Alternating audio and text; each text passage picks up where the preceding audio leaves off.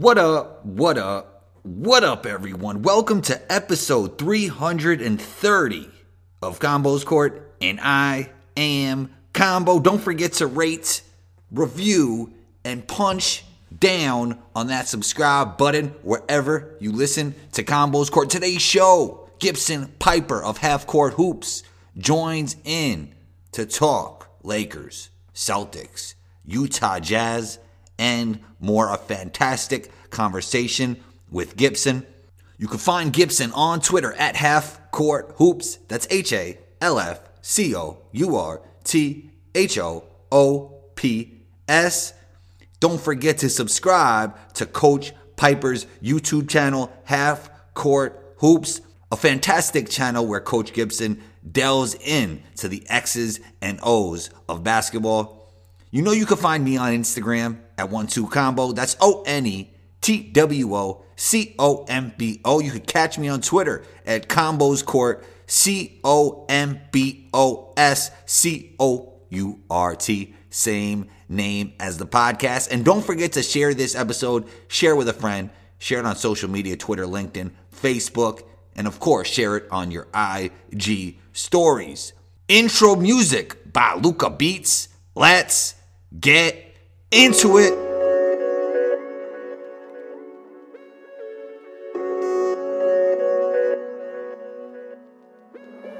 Luca, don't do it to him.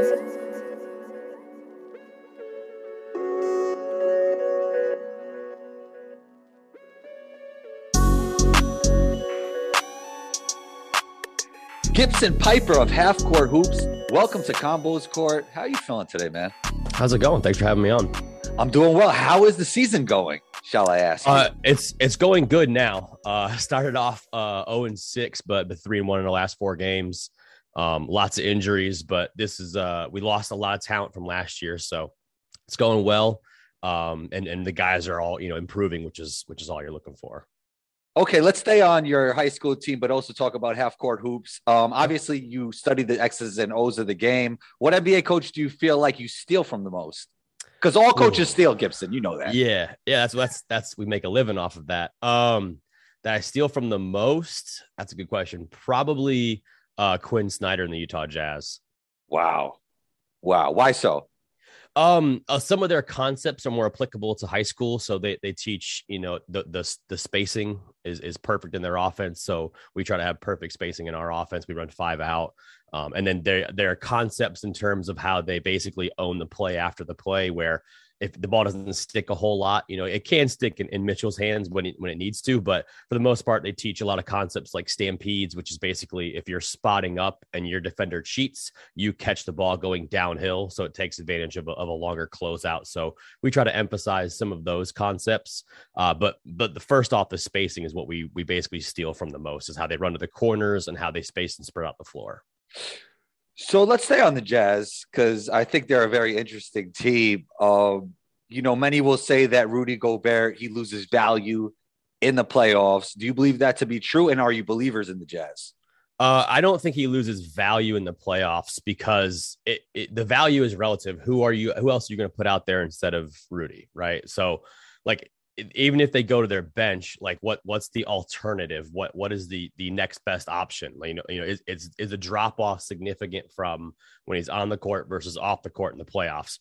Where he gets exposed is against smaller teams, but it's not necessarily his responsibility. It's usually him having to help all the time because the Jazz's point of attack defense isn't at an elite level, right?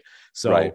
If you look at the way they guard the ball, that's when it becomes a problem, when he has to help and then they get in rotations because of that, and the teams are spotted up in 5 out. That's when he got really, really exposed, if you will, which is not the right word to use, but people love to use that term.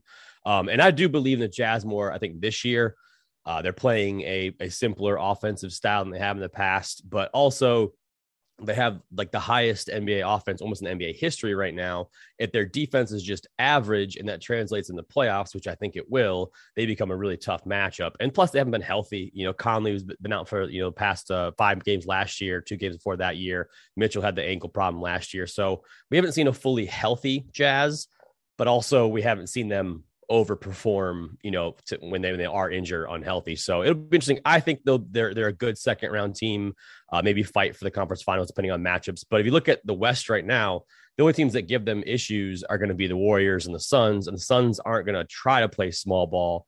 The Warriors will, so that's a problem. But if they can finish, second and avoid the Warriors, if they finish first, then you're talking. But I think it's all matchup based. And this year, the West playoffs aren't really as more like teams are going to expose him in 5 out besides maybe the Warriors. So there is another Rudy on the team. How do you feel about him as the small ball 5? Because they haven't tried it a lot this season so far, but do you think we'll see that in the playoffs? I've actually studied this. They've run 95 possessions with Rudy Gay at the 5. So not playing much, small ball. So not much at all. Typically a good sample size is like 250 to 500 is in NBA, a good sample size. So not much at all. And it's like negative 23 net rating, which is horrible. So it's not going well. And it's not fair to him because he's not a small ball 5. He never has been, right? He's not been billed as that, and he shouldn't be billed as that. He's a good 4-man with length so they can have more defense and be able to switch 1 through 4. But he just isn't designed to be a small ball 5. Like that was never his strength. And if people are anticipating that, it's just the wrong thing to anticipate. So as you know, the point of attack defense is a big issue for them. They haven't really done anything to change that though, right? Yeah. And it's hard because you have a ton of regular season success. You have a formula that works, but are you willing to shake that up for a chance at the finals? I mean, obviously that's the ultimate goal for every team is win a championship. That's what they're trying to do. But there's a fine line between shaking it up and making a mistake versus going and getting out a defensive stopper.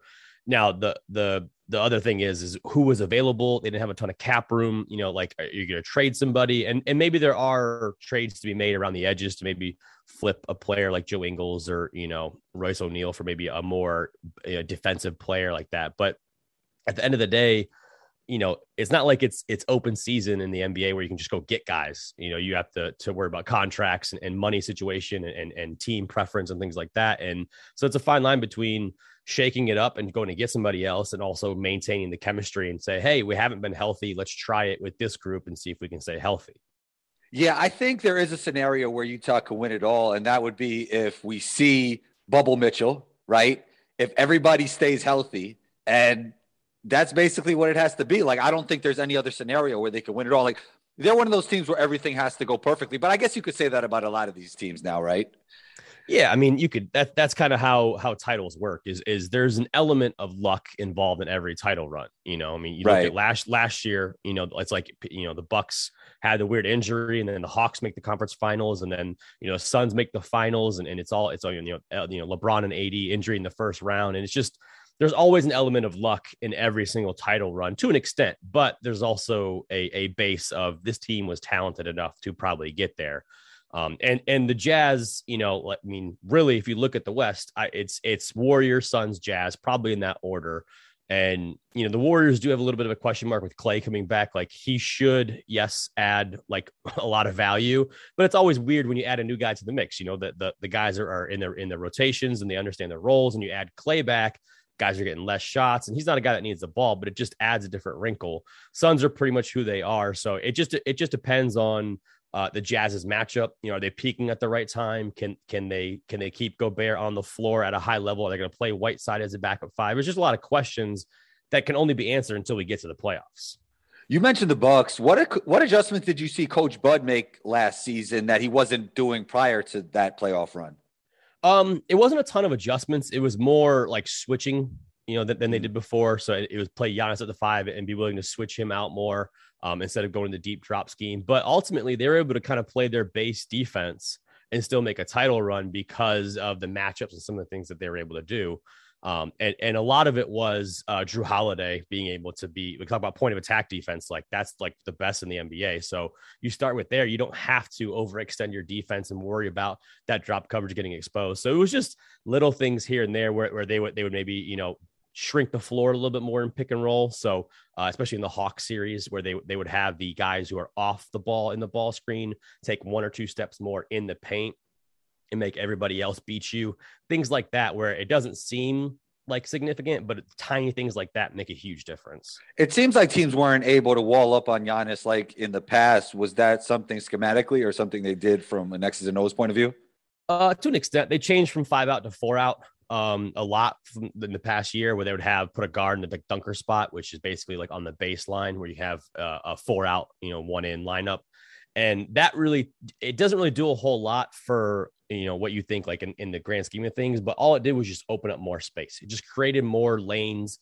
And then at the rim, the main rim defender would then be a guard. So it's just a harder rotation, not as much rim protection.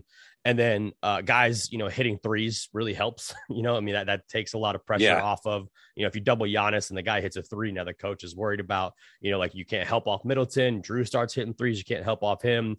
It just makes it more complex in the players thinking, not really the matchup. They may still trap Giannis, but they're worried. Maybe they're a half step late because they're worried about the kick out for the 3.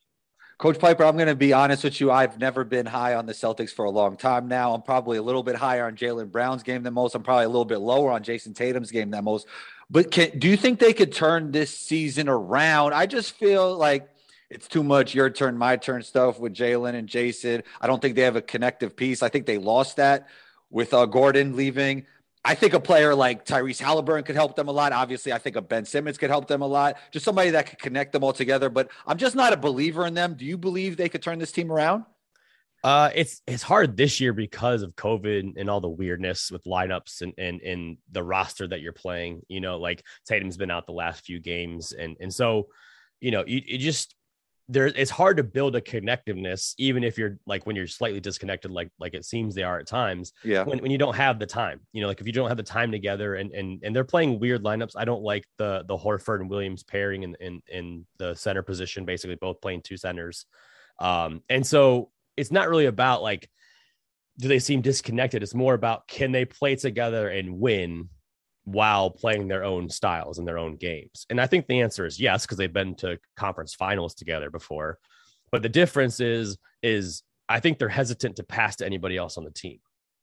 Right. So like if you're Jason Tatum and you're driving and you see help and you look in the corner and you see Marcus Smart or Schroeder, if you give that to them, that the likelihood of them making it is lower. And then also like, are you going to get it back? Like if you pass a Schroeder, are you going to get it back?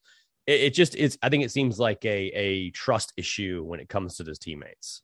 Yeah, I just feel like you just don't have a flow or a rhythm when there's 1 or 2 guys playing ISO ball all the time. And if you do play like that, those ISO players have to be super elite. Like, okay, if you have a Michael Jordan or if you have a Kevin Durant or if you have somebody that's so efficient that it doesn't even matter. But even when you get a bucket, it doesn't add value to the flow of the game, if that makes sense for you. Yeah, absolutely. I mean, you look at the best isolation players, like James Harden elevates his teammates through his passing, right? Yeah. He's one of the best isolation players in the history of the game.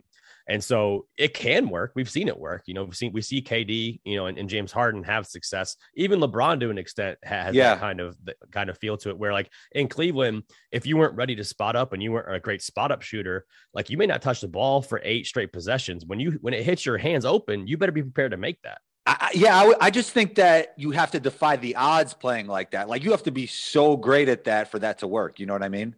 Yeah. I mean, it's all about your plan of attack. Right. And the problem is the Celtics plan of attack is surrounded by those 2 guys, and they're not great in isolation. Me and Kevin O'Connor touched on that in our pod, where he had stats where they're like, some of the worst isolation players in the NBA right now.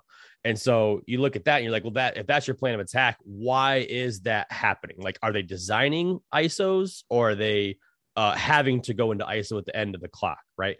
Because there's a difference between James Harden coming down, especially in his days in Houston, and finding a switch and going into ISO and hitting a step back 3 or finding an open teammate, and the Celtics offense, where maybe they try to run something and get a couple of looks, and then it results in a Tatum ISO or a Brown ISO because that's the only option they have at that point. You ever go back and look at your James Harden step back video? Like what stuck out to me the most was how much quicker his feet was. Like he has great footwork now, but he was just a lot quicker back then. It was just faster. Like his first step was faster, and his ability to explode off that. And also people really didn't know like what was happening. Like they knew he was going to step back, but they couldn't anticipate how quick and like how shifty it was. Now it's more methodical. People know it's there, so they can sit on it a little bit more. But yeah, his explosiveness just seems to have taken a huge hit. Yeah, it was interesting. Even on one of the step backs, he stepped back to the mid range, which you saw less and less of throughout his career. Throughout his Yeah. career in Houston, shall I say? Oh yeah. Oh yeah. In Houston, they were like, "Hey, you step back and shoot threes," and he became unguardable. Yeah, they were really serious about that because I heard their G League team, like, if you shot a mid range shot and missed, you're out the game. Yeah, I don't know if it was that extent, but like I think so. I'm sure they had some sort of like rules. I did see somewhere where they had, I don't know if it was the G League or if it was the actual Rockets, where they would post your picture with how many mid-range jumpers you took like the next day for film session. Like they had it in the room. Your picture would be up with the number that you took. But yeah. Yeah, and even at one point, I mean, James Harden took a lot of them. They were anti-floater as well. I was surprised that, like, floater is one of my favorite shots in basketball. Yeah, I'm the opposite. I hate the floater. Really? Oh yeah, I despise it. I don't. We don't teach it. We have it in our rep in our game reps. We do have that, but like we don't emphasize or teach it. Our rule is if you like, because to me a floater, you're basically looking at you're stopped. Like that's why you shoot a floater, because somebody's in front of you, right? So our rule is kind of okay. If you see somebody's chest in front of you, then we have the advantage. Like we beat our man. Now the help has come. Get that thing out to the opposite corner, opposite side, and let them make another drive and kick scenario. So that's why we don't really teach or emphasize the floater, because in my mind, that means somebody is at the basket or is going to stop you at the basket.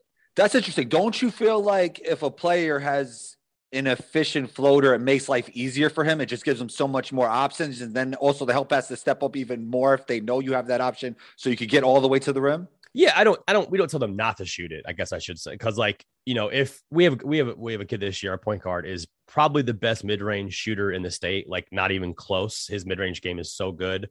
And we don't ever tell him not to shoot. We encourage it. Like we just say, get to your spot, get your shot. So if you're going to shoot a floater and you make it, great. But the more often than not that we've seen in high school is on those drives, it results in a charge, whether that player's there or not. Wow. If you float and you make any contact and they flop, the ref has rewarded that charge way more often than we've actually hit the floater. So we don't necessarily teach it, but we also don't say don't shoot it. We tell them what shots we're looking for, and then our whole goal is when you drive, if you see somebody's in the lane, you see chest, get that thing out and keep them in rotation, because we've won that possession.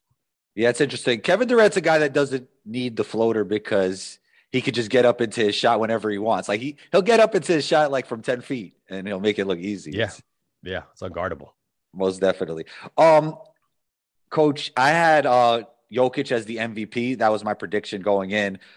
From what I remember, I don't know if this was about a month ago or if it still stands now, he had the highest PER in NBA history, but this leads to a bigger conversation. How much stock do you put into PER? I mean, I don't know a ton about it, if I'm just being honest. Like Got you. the where I look at from like number standpoint for me is like net rating, offensive efficiency, defensive efficiency, and then those four factors. I try to just keep it simple. I'm well versed in some of, like, if you want to call it analytics.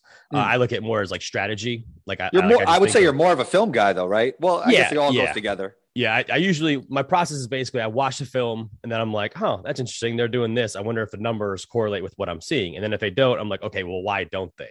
So I'll watch the Hornets and I'm like, they seem to be getting up like a lot of threes, but not a lot of corner threes. And then I'll go and look at the numbers. I'm like, well, they're actually second in the NBA in corner threes. What am I missing? And then you go back and kind of look at some more film and just kind of play that game where I watch what's going on the court and then go to some of the I use cleaning the glass for a lot of the stats. Yeah. And I kind of look and go, okay, well, that the stats don't tell, my eyes are telling me something different. Let's figure out where the disconnect is, or, what am I missing when I'm watching the film, and then go back and see that. I heard you say before that the Blazers defense has been too aggressive lately. What would you do differently, and why do you say that? Yeah, I mean, I did a long video on that and talked about it on KOC's pod as well. But it's pretty simple. You have to set up your defense for success, right? So you look at your roster and you go, okay, what are the strengths? What are the weaknesses? Let's keep doing whatever our strengths are. So if you have a big who's not as mobile as other bigs and is your only, way of rim protection, you have to think probably keeping him off the ball is the best course. And then if you don't have great on-ball defenders, right, like Dame and CJ are not the best defenders, especially on the ball, you have to think, how do we get them to not have to chase these guys all around. So for me, the answer was ice ball screen coverage, which is essentially forcing it away from the ball screen. So if you have a high pick and roll and you hear, your big yell ice, you always want to force it to wherever the ball is. So if the ball is in their left hand, you want to jump on that guy's right hip and really force everything to the sideline so they can't use the ball screen. And what that does is it keeps the big basically, you're not in drop, but you're in you're off the ball screen if you're the big. So probably 2 or 3 steps off. You could be at the level and then retreat if you need to. But essentially, it doesn't allow the guard to use the ball screen. So the guard defending the ball isn't getting picked off. And then it keeps the big at or near the rim, which if he drives downhill, now you've got the big at the rim defending. And your players on the weak side don't really have to get in too many rotations because it simplifies the coverage. So it comes down to Nurkic pretty much, right? Yeah. That's and Nance to an extent. If they've been playing him small ball 5, obviously, because they've had some COVID issues and injury issues. But yeah, it just comes down to, and then also, what are your weak side defender strengths? You look at Covington, Powell, they're pretty good on Covington's ball good off ball. Yeah. But the problem is he's been great this year, but the problem is you look at if you play Simons or Dame or CJ, they're just not. So when they are trapping or being aggressive and hedging, which is putting 2 on the ball, that means even when they're in the right rotations, let's say Dame is guarding the corner or he's off the ball, if he rotates to stop the roller, that roll man's not worried about Dame at the rim and rim protection. So that was some of the issues they were getting into. We mentioned the Blazers, we mentioned the Celtics, and they could be in the mix for this as well. What team do you think could turn it around for the rest of the season? What team do you think has the best chance to turn it around out of the teams that are struggling right now? I guess Lakers are in the mix for that as well. Yeah, I mean, the Lakers, I'm really not worried about the Lakers at all. If you look, I think I'm with you there. Yeah, a lot of people, especially in big markets like the Knicks and the Lakers, it's usually like elation. Like they're so excited because they're playing well or doing simple basketball things that are good, or it's like despair. Like there's no real in between of like, okay, we lost these games and we're okay because these things happen. It's usually like we lost 5 games in a row, the world is ending, we're in so much trouble, like we're the worst team. So I think especially in the Lakers and Knicks, the big markets have that sort of dynamic. But the Lakers, you look at their numbers when they play the big 3, I guess you want to call it, like Russ, LeBron, and AD. If you play those 3 with no centers, they're like, +8 net rating. Like they're one of the best net ratings in the NBA. How's the sample size? It's not great. I think it's like 200 minutes or so, which is not like a lot, but I mean, it's enough. It's enough to be like, well, if they keep doing this, it's not going to get any worse. Like they're only going to improve. If you look at the AD at the 5 only lineups, which they played a ton of lineups with him at the 5 in different variations, they're actually like -0.2 net rating. So with just AD at the 5, it's not great. But if you do AD and LeBron, then it becomes they're like +5.6. So like if you look at the different lineup constructions for the Lakers, there's something there where you can go, okay, like it can work. Like I can see it down the line in a playoff series working. And plus LeBron and AD, if they are who they are, they can take over series by themselves. Like they're just that good. AD hasn't been great at all this year, but he can be that good, right? Like we've seen it, but it hasn't happened yet. So I'm definitely not worried about them. The one team I would say that would out of like kind of like the worrisome group, I would say the Celtics would be my candidate to be a team that kind of bounces back.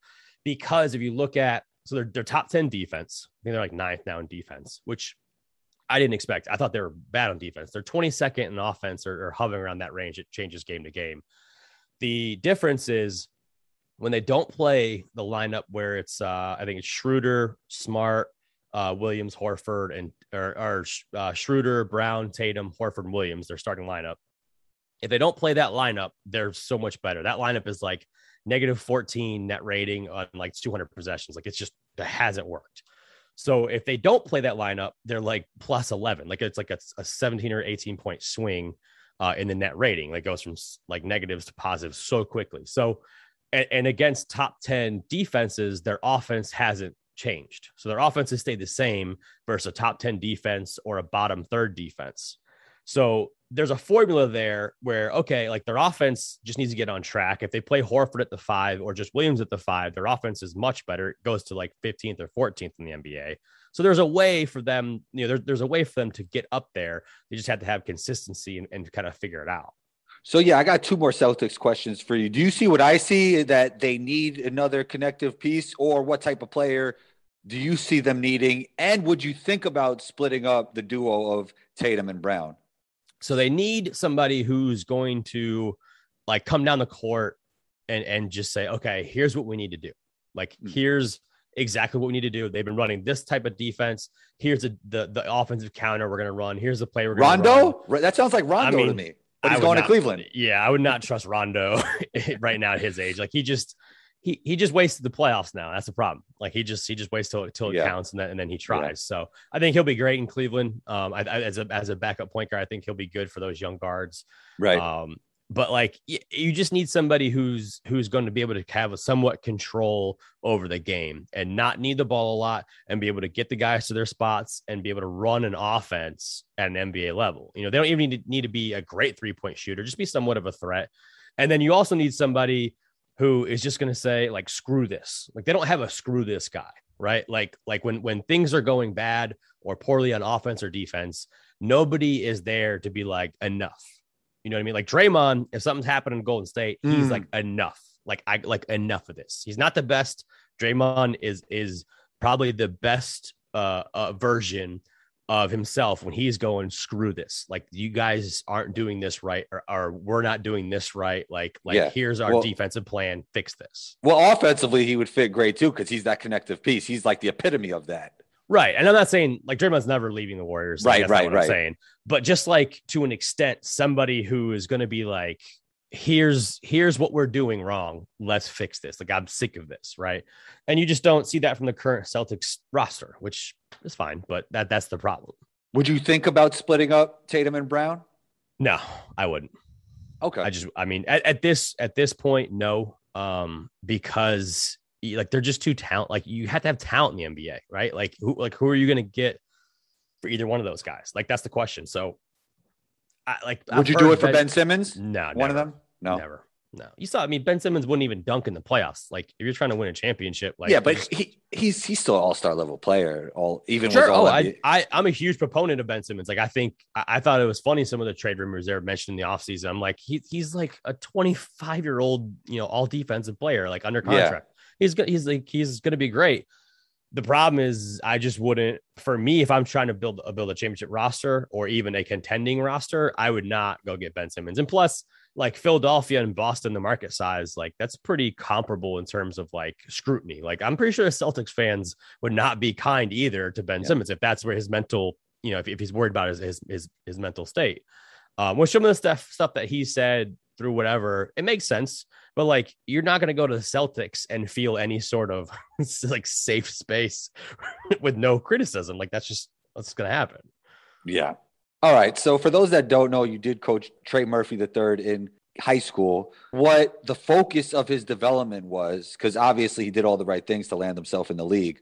And obviously, I mean, the growth spurts were part of it, right? But was it more the athletic development side? Was it more the skill development side? Was it the mindset? What was he working on in the off seasons and during the seasons?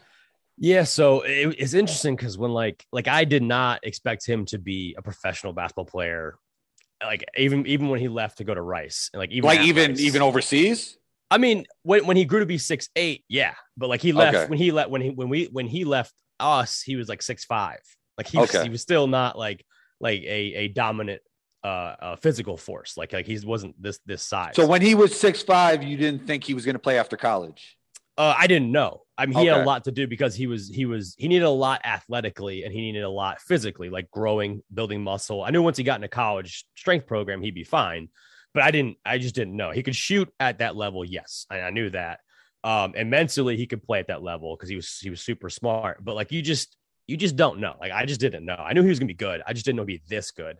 So the big thing is, when I first met him, he was 6'2", 6'3", maybe 155 pounds. Like, he was nothing. Yeah. And going into his junior year. So the main thing, we didn't get that off season with him. So we had him during the season, and he was doing okay. I think he was like 10 to 12 points a game. Then our other very good player transferred to a different school in the middle of the season. So about 8 games in. And then from that point on, he was the only player we had basically to score the basketball. So he went from like 12 points a game to all of a sudden like 30. Like, he was dropping dropped 44 on one team. Like he just all of a sudden took off, and because there was nobody else to do it, so he just had to do it. And so that the summer between, I guess the fall or spring and summer between his junior year and senior year, the main focus was just basically every day improving in the little things. Like the biggest thing we do is footwork. Footwork was something that we prioritized in every single drill and every aspect we did with every player in the program, not just him. But it was the number one thing where we wanted to make sure our footwork was pristine, our jump stops are clean, our pump fakes are good, our balance is perfect. Like we just wanted to make sure every aspect in every shooting drill or every drill we did that our footwork was as crisp and clean as possibly could be, because you can't control your height. You can't control your speed to an extent. Like we knew he was going to get bigger and faster and stronger, but at that point he wasn't. So what we could control was all the little details, the footwork, the positioning, the spacing. Here's what you do in this situation. We watched film every single day, both as a team and with him individually. And what separated him from everybody else is, at that school especially, he would ask after every game to shoot after the game. Like he scored 36 against the best team in the area, scored 36 points on like 8 of 12 shooting, and had the best game of his career. And after the game, he was upset because he thought he didn't play as well as he could have, and because he wanted to get better. So we stayed after the game for an hour and a half in the gym, just working out. And so that's what separates everybody between when you get to college, in NBA especially, everybody's your same height, to an extent. You have the same athletic sort of skill. And what separates the best is their willingness to grow and learn. And so he would send me clips in the off season. He would send me clips when he's off in AAU tournaments of like watching Chris Paul or watching, we did a lot of Brandon Ingram study. He'd be watching these guys. He's like, hey coach, this is what I'm seeing. Am I correct? Like that stuff like that, where like, I can't teach that type of effort and that will to get better. So he was so focused on getting better that it really separated himself from everybody else, because then when he became 6'9", he had everything else already. He had footwork. He had the mental instincts. He had the film watching. He had the drive. He had the spacing concept. So he knew everything when he went to Rice and then Virginia. He already knew everything they were going to do. They just do it in a different way, just taught it in a different way. So he prepared himself from that very beginning to when he became athletically and physically gifted. It just all combined together. Have you seen a lot of growth so far in his young NBA career, just being in the NBA? Yeah. I mean, you can see he's starting to put some things together. And obviously he's not getting a ton of time right now, but you can see when he is on the court, he's starting to figure some things out. But it happens to every NBA rookie. Like they just need time. Like it's just a different world, different game. So he just needs time to figure it out. And usually you get to know more about the player, second and third year in the league versus just the first year, right? Yeah. Definitely, even fourth. All right. Yeah. You really dive into the X's and O's of basketball. Before we get out of here, I just wanted to ask you, what do you feel is the biggest misconception when it comes to NBA basketball X's and O's? That things are just based off of a make or a miss. Like a lot of people, especially the people that don't like study it, will kind of just say, there's no defense. They just shoot and up and on the court. And it's like, no, like these guys, the difference is in college. But that's a crazy thing to say, though. It is, but I had the same thought when I was younger too. Like I wasn't, I don't knock those people because they just don't understand. Right. Right. I thought when I was younger, before I really studied it, I was like, yeah, they don't play any defense. And then like you watch and it's like, they could play the most perfect defense in the NBA. You can play the best against Kevin Durant. It just doesn't matter. Like he's going to make a three in your face. You name the guy that it really doesn't matter. So that's my takeaway is like, yeah, like these guys are just so skilled. It doesn't matter. Yeah. He's the guy that if you play perfect defense against, he could just shoot right over and it doesn't matter at all. Like he's the epitome of that. Yeah. I mean, he's just like, all right, guess we'll go play offense on the other end. He just sometimes you just can't do anything about it.